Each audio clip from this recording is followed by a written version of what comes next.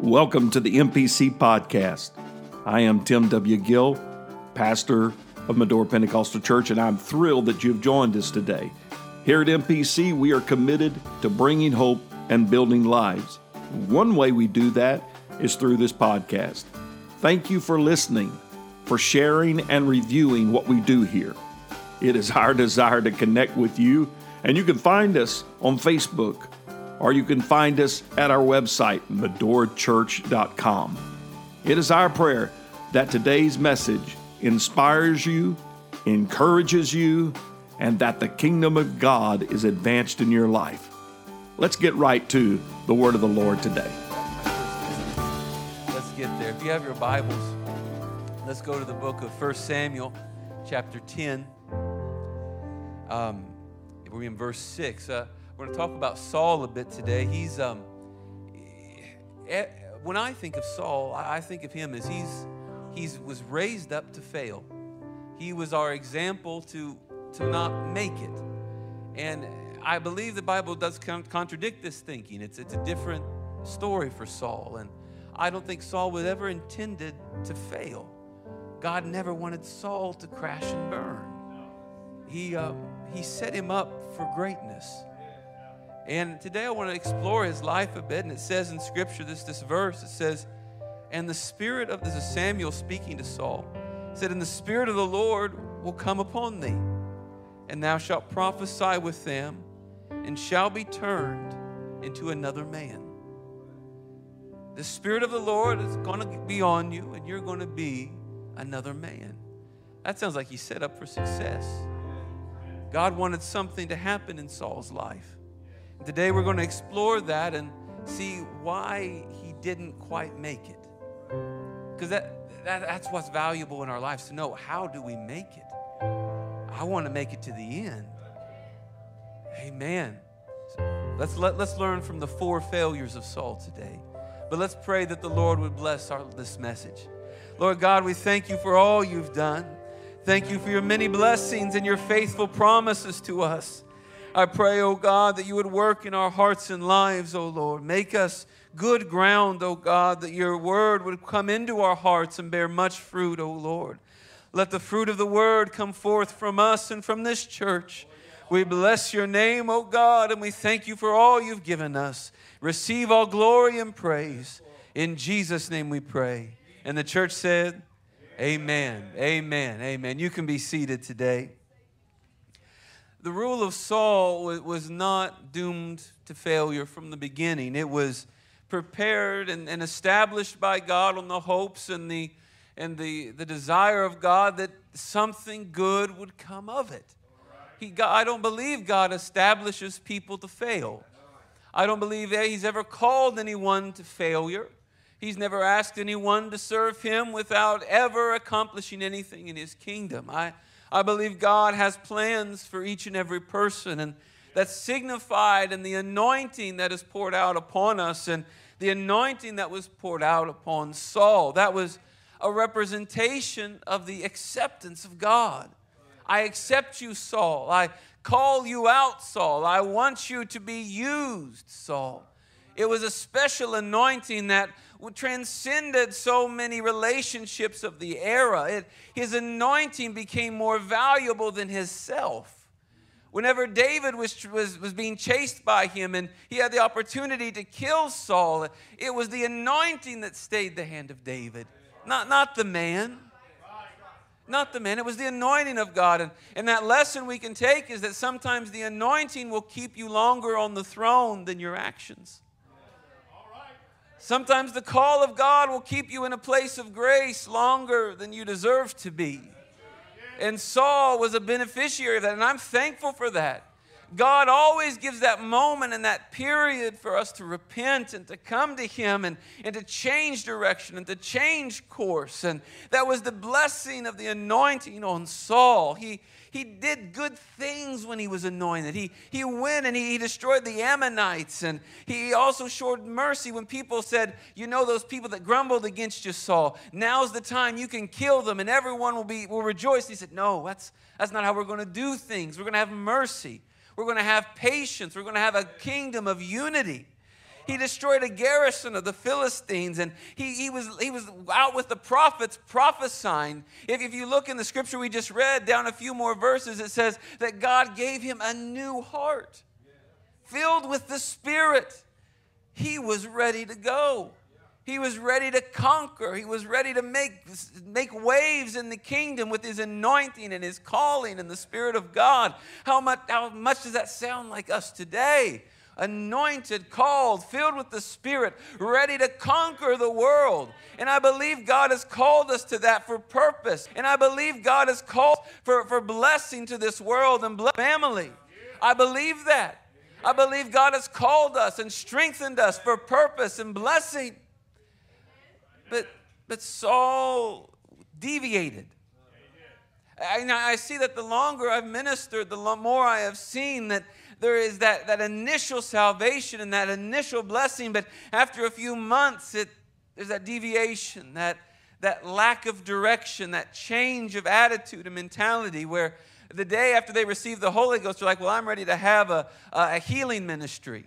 I'm ready to knock doors. I'm ready to cast out devils. And then a few weeks later, it's like, well, it's Bible study night. I'm probably not going to be able to make it. There's that shifting there, and we're human, and I understand. And because we're human, we've got to be aware of it. That there is a battle for our anointing. There's a battle for our calling that wants to strip us of it so that we lose direction, so that we lose allegiance to the one that anointed us. We are made new creatures in Christ. The old things are passed away, and we are promised a newness of life in Christ. We're promised a new anointing, a new direction from the old life. And we can overcome. But we must avoid the things that Saul did not avoid. There were 4 things, I believe, that just changed the direction of Saul forever. He just couldn't fight against the momentum of his decisions.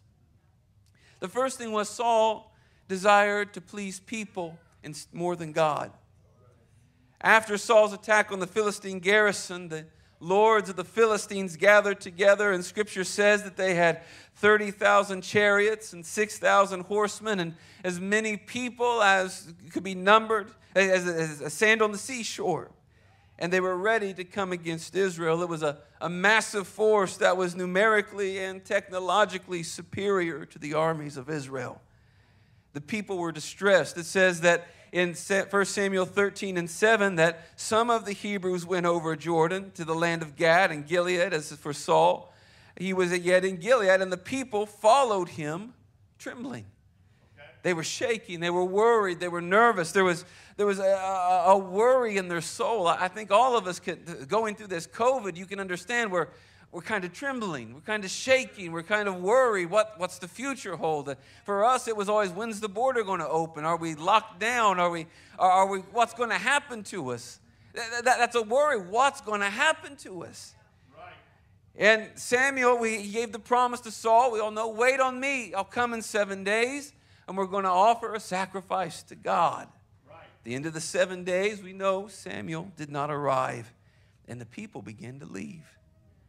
Saul was faced with the dilemma, wait for Samuel and risk losing the confidence of the people, or sacrifice now and disobey God. It was at this moment the motivations of Saul were checked, and his direction began to change. Why do I do what I do? Why do I pursue the anointing? Why do I pursue the calling? Why do I sit on the throne of leadership? Was it for God or was it for man? And Saul failed that first test. He began to step into realms that was not intended for him. And he began to step into realms of disobedience. Not disobeying God outright and directly, but just challenging the timing of God. Challenging the will of God, ever so slightly.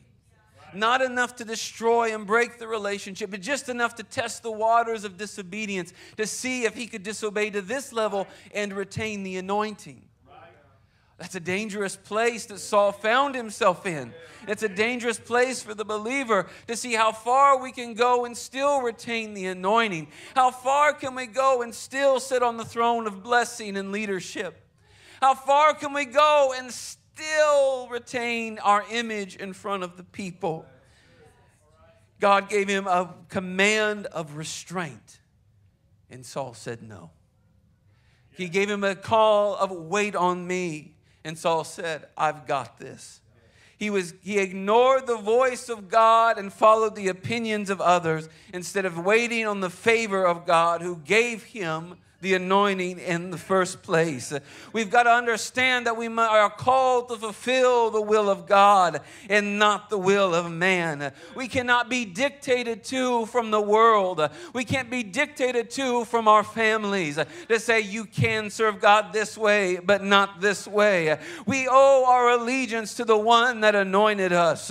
We owe our allegiance to the one that has blessed our bodies and blessed our souls, who has promised redemption and eternal salvation. We owe it to him, and we cannot walk away. Not for man, not for relationship, not for government, not for anything that would work against the call of God. Let me tell you something. Give me Jesus, but take the whole world. Give me salvation, but take the riches of the world. I just need a move of God in me. I need to retain the anointing, not so you'll clap for me, but so that my soul will be saved, so that my children can inherit something from God. I'm not going to listen to the world and work for their approval, but I'm going to work for the command of God, pursuing his will. Oh, church, we need it in this hour. We need to know where our blessing comes from. Hallelujah. Blessing doesn't come from the world, but God facilitates your miracles. God facilitates your blessing. You don't need to look and worry around what's going to happen to me, because God has called you to this moment. God has called you to this moment. Don't abandon him now. Oh, so many blessings have come through my life. I know so many blessings have come through yours. Now's the time to listen to God again. Listen to God again. Wait a little bit more again. Hallelujah, hallelujah. Saul thought I've done a few good things, so maybe I can have some leeway now. But no, it was a perpetual and consistent following of the will of God that was required. Hallelujah. Hallelujah. God will not judge our walk with him based on the constant shifts in culture, but upon the word and the command that he has given to our lives. Situations and circumstances change constantly, but our standing before God does not. His anointing and calling does not. His unchanging truths do not change. Amen. Amen. We are Christians regardless of where we are, time of year. We're the same. If we want to retain the anointing, we retain our allegiance. We retain our dedication. It says in Hebrews chapter 10, verse 22, let us draw near with a true heart in full assurance of faith, having our hearts sprinkled from an evil conscience and our bodies washed with pure water. Let us hold fast the profession of our faith without wavering, for he is faithful that promised. He is faithful that promised. Oh, it looks like people are wavering around me. Seems like people are trembling. People are afraid. He is faithful that promised. If he said, I've promised you victory, he's faithful. But it's not happening in the time frame I thought. He is faithful that promised. So hold fast. Don't let go. Continue your walk with God. Amen. Amen. The next failure of Saul was that he placed his own values above God's values. And he had a life of self-sufficient. I thought about this all morning. I still don't know the best way to say it. But he thought of the spiritual self-edification. That doesn't even make sense. But his spiritual life was to glorify himself and not to glorify God. He stood before the people proclaiming spirituality, proclaiming religion, proclaiming dedication, but it was to elevate himself in front of the people while the victory of God was forfeit. And also while the next generation was forfeit, so that Saul could be elevated in his own spirituality. My goodness. It says in 1 Samuel 14:24, God had granted, but before we get to that, God had given a victory to Israel. Jonathan and his armor bearer had challenged the garrison of the Philistines there. And they began to fight. And it says in just a matter of moments, he slaughtered 20 people. And the Philistines began to run away. And the Israelites heard about this. And Saul said, let's go. Let's chase him. Let's pursue. It says, and the men of Israel, though, they became distressed. For Saul had adjured the people, saying, cursed be the man that eateth any food until evening, that I may be avenged on mine enemies. So none of the people tasted any food. It wasn't so that God gets the victory, so that Israel gets the victory, so that I may have the victory over my enemies, so you're going to fast. Oh, come on. You're fighting the battle, but you're going to fast. God gave the victory. Jonathan was pursuing. The people were pursuing. He said, wait. This is getting too God-centered. This dedication and this victory is taking too much attention away from me. Let's all stop for a moment, swear ourselves to a fast, and then we'll pursue so that my enemies will be destroyed. Well, Jonathan didn't hear this, and as he was chasing the people, he saw some honey, and as he runs, he grabs it, and he said, that's good. And he said, oh, that all of Israel would see that, and their eyes would be opened, that we can go and pursue the victory. And Saul, when he hears about this, and he feels a disconnect from God, he asked God what happened, and he said, Jonathan ate some food. And Saul said, well, I'm going to kill him. I'm going to kill my son. And the people of Israel had more sense than Saul that day, for it says that they saved Jonathan and kept him from the wrath of his father.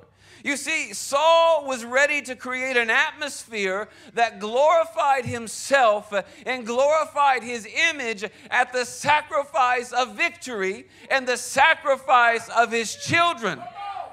He was ready to change all of his kingdom so that he could be glorified, but he was going to sacrifice the victory. Let me tell you something, church. We need to check the atmosphere of our homes.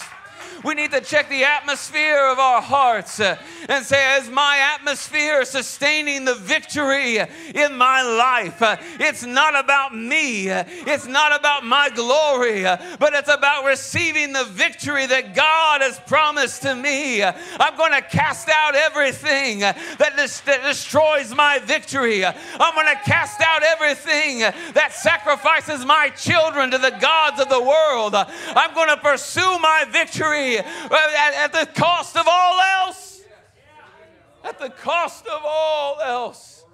I must pursue the victory. So often we get wrapped up in things. We get wrapped up in ideologies and events and things that it becomes our life.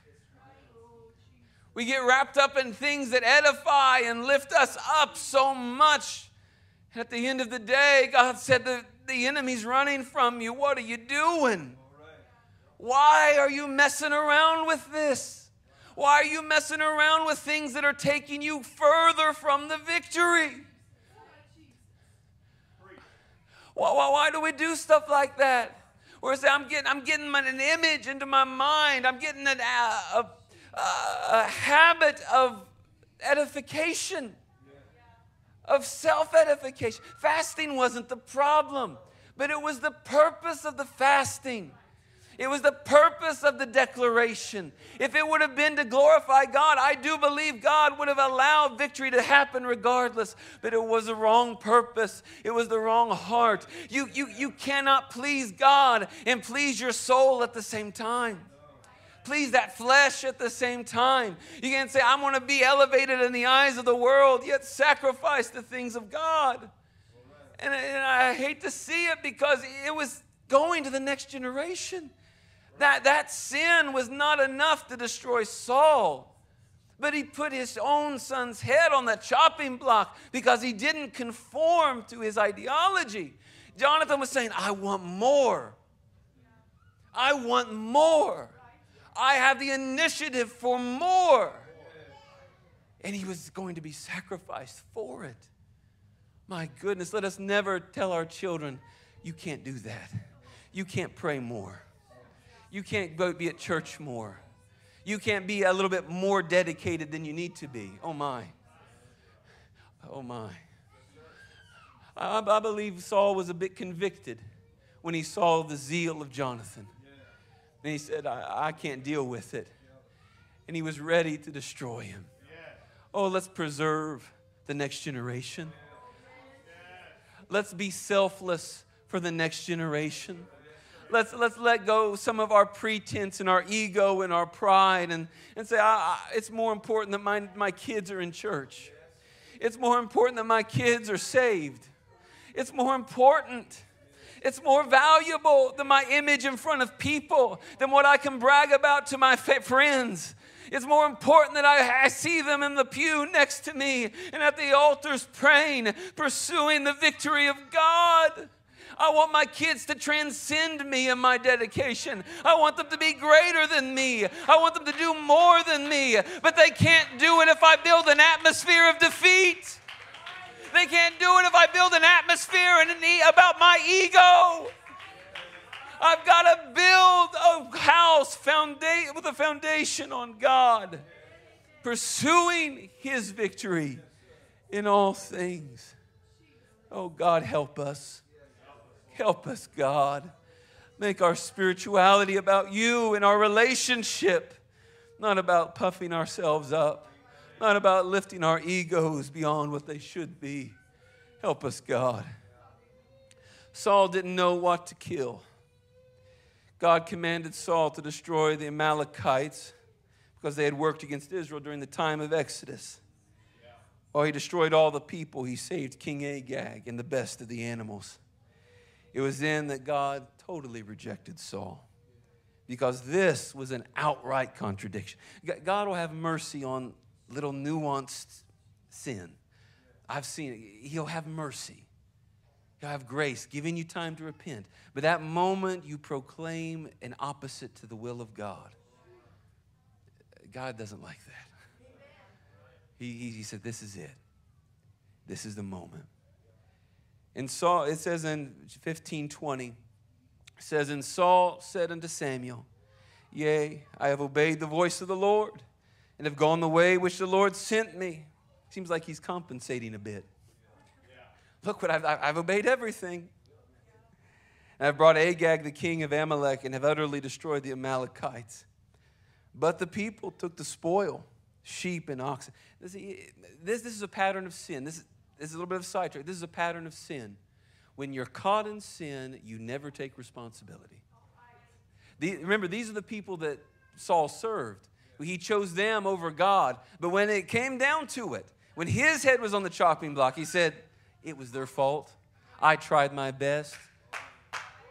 Oh, they took the sheep. I didn't want them to, but you know the people. He had an issue there. That's a pattern of sin, though. Be wary of that. He said, the chief things which should have been utterly destroyed to sacrifice unto the Lord thy God in Gilgal. And he tried to spiritualize his sin, another pattern of sin. And Samuel said, hath the Lord a great delight in burnt offerings and sacrifices, as in obeying the voice of the Lord? Behold, to obey is better than sacrifice, and to hearken than the fat of rams. For rebellion is as the sin of witchcraft, and stubbornness is as iniquity and idolatry. Because thou hast rejected the word of the Lord, he hath also rejected thee from being king. Saul didn't have a problem killing Jonathan. It took the strength of Israel to stop him. Later we see he wouldn't have a problem killing David. He wanted to. And David had given him victory. Anything that gave Saul victory, he had no problem killing. Because Saul was not in it for the victory. He was in it for the glorification. He didn't care who won. He just wanted to be noble. He wanted the honor. He wanted to be looked at. And he didn't know what to kill. He tried to kill the wrong things. And to me, one of the saddest things, and this is the fourth point, is that Saul never repented. You know, he never repented. The only thing that kind of symbolized there was something close to repentance was in 1 Samuel 15 and 30. He acknowledged it. He said, I have sinned. Oh, this bothers me so bad. I have sinned, yet honor me now. Yeah. There was a lady at one of our daughter work, or one of the places I preach at. There was a daughter work, and she came to me and said, Pastor, I've got something I need to talk to you about. I said, what is he? She said, there's a man that I've fallen in love with, and I need God to not look for a few months. And I said, well, that's not how it works. I said that you just don't do that. You need to not do the sin you know you're getting ready to do. Well, she didn't come to church for a few months,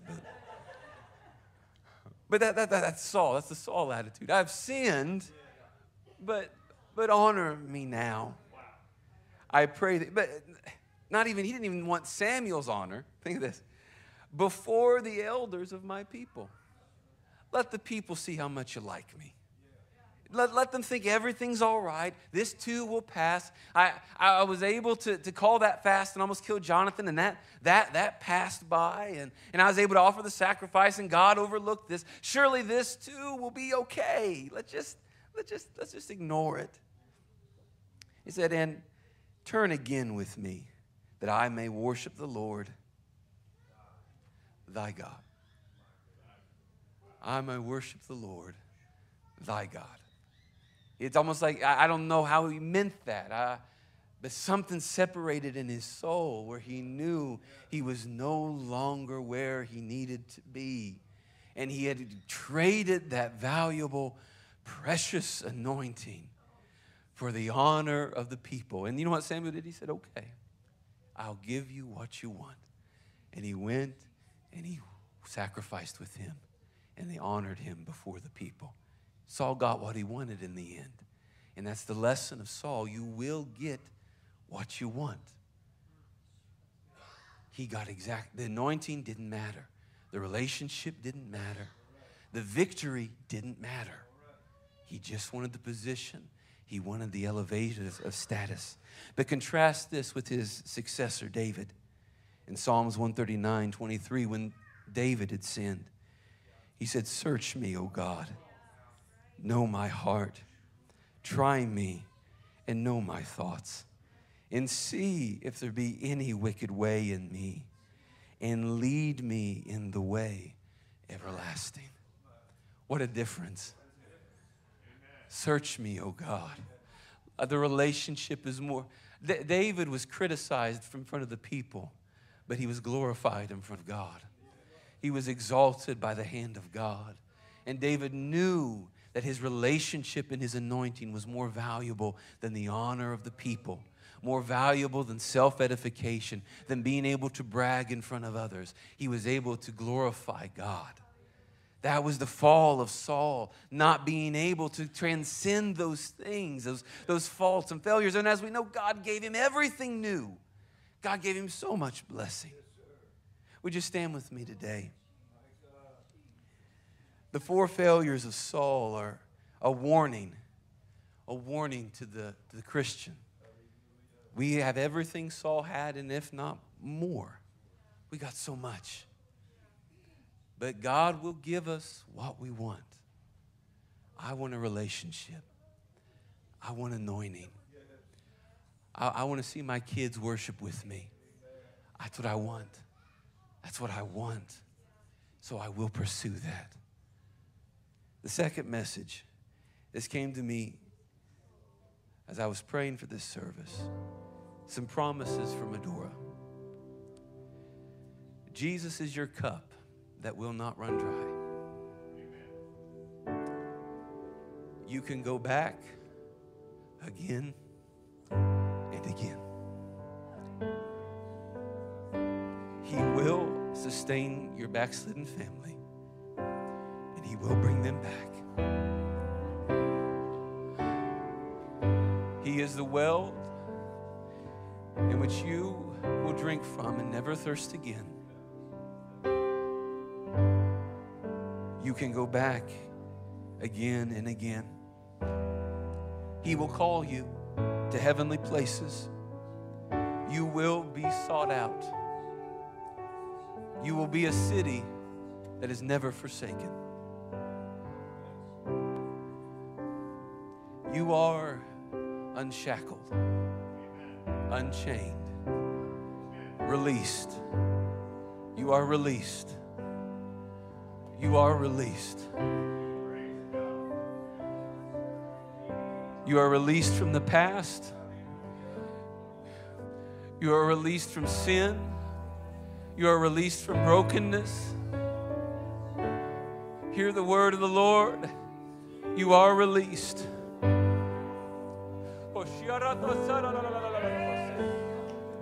You are unshackled. Return to the well.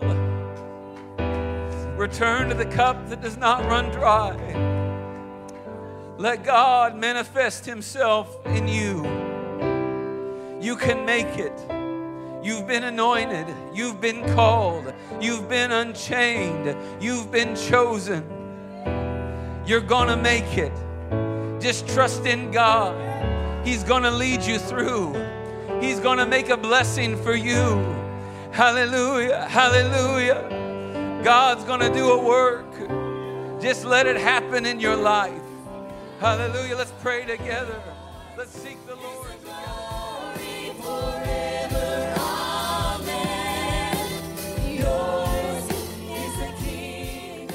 Thank you for listening to the MPC podcast.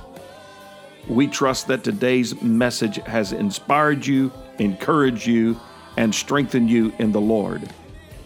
We would like to invite you to join us again by simply subscribing to our podcast, and we encourage you to write a review if it has been a blessing to you. Again, you can find us at medorachurch.com to learn more about our ministry.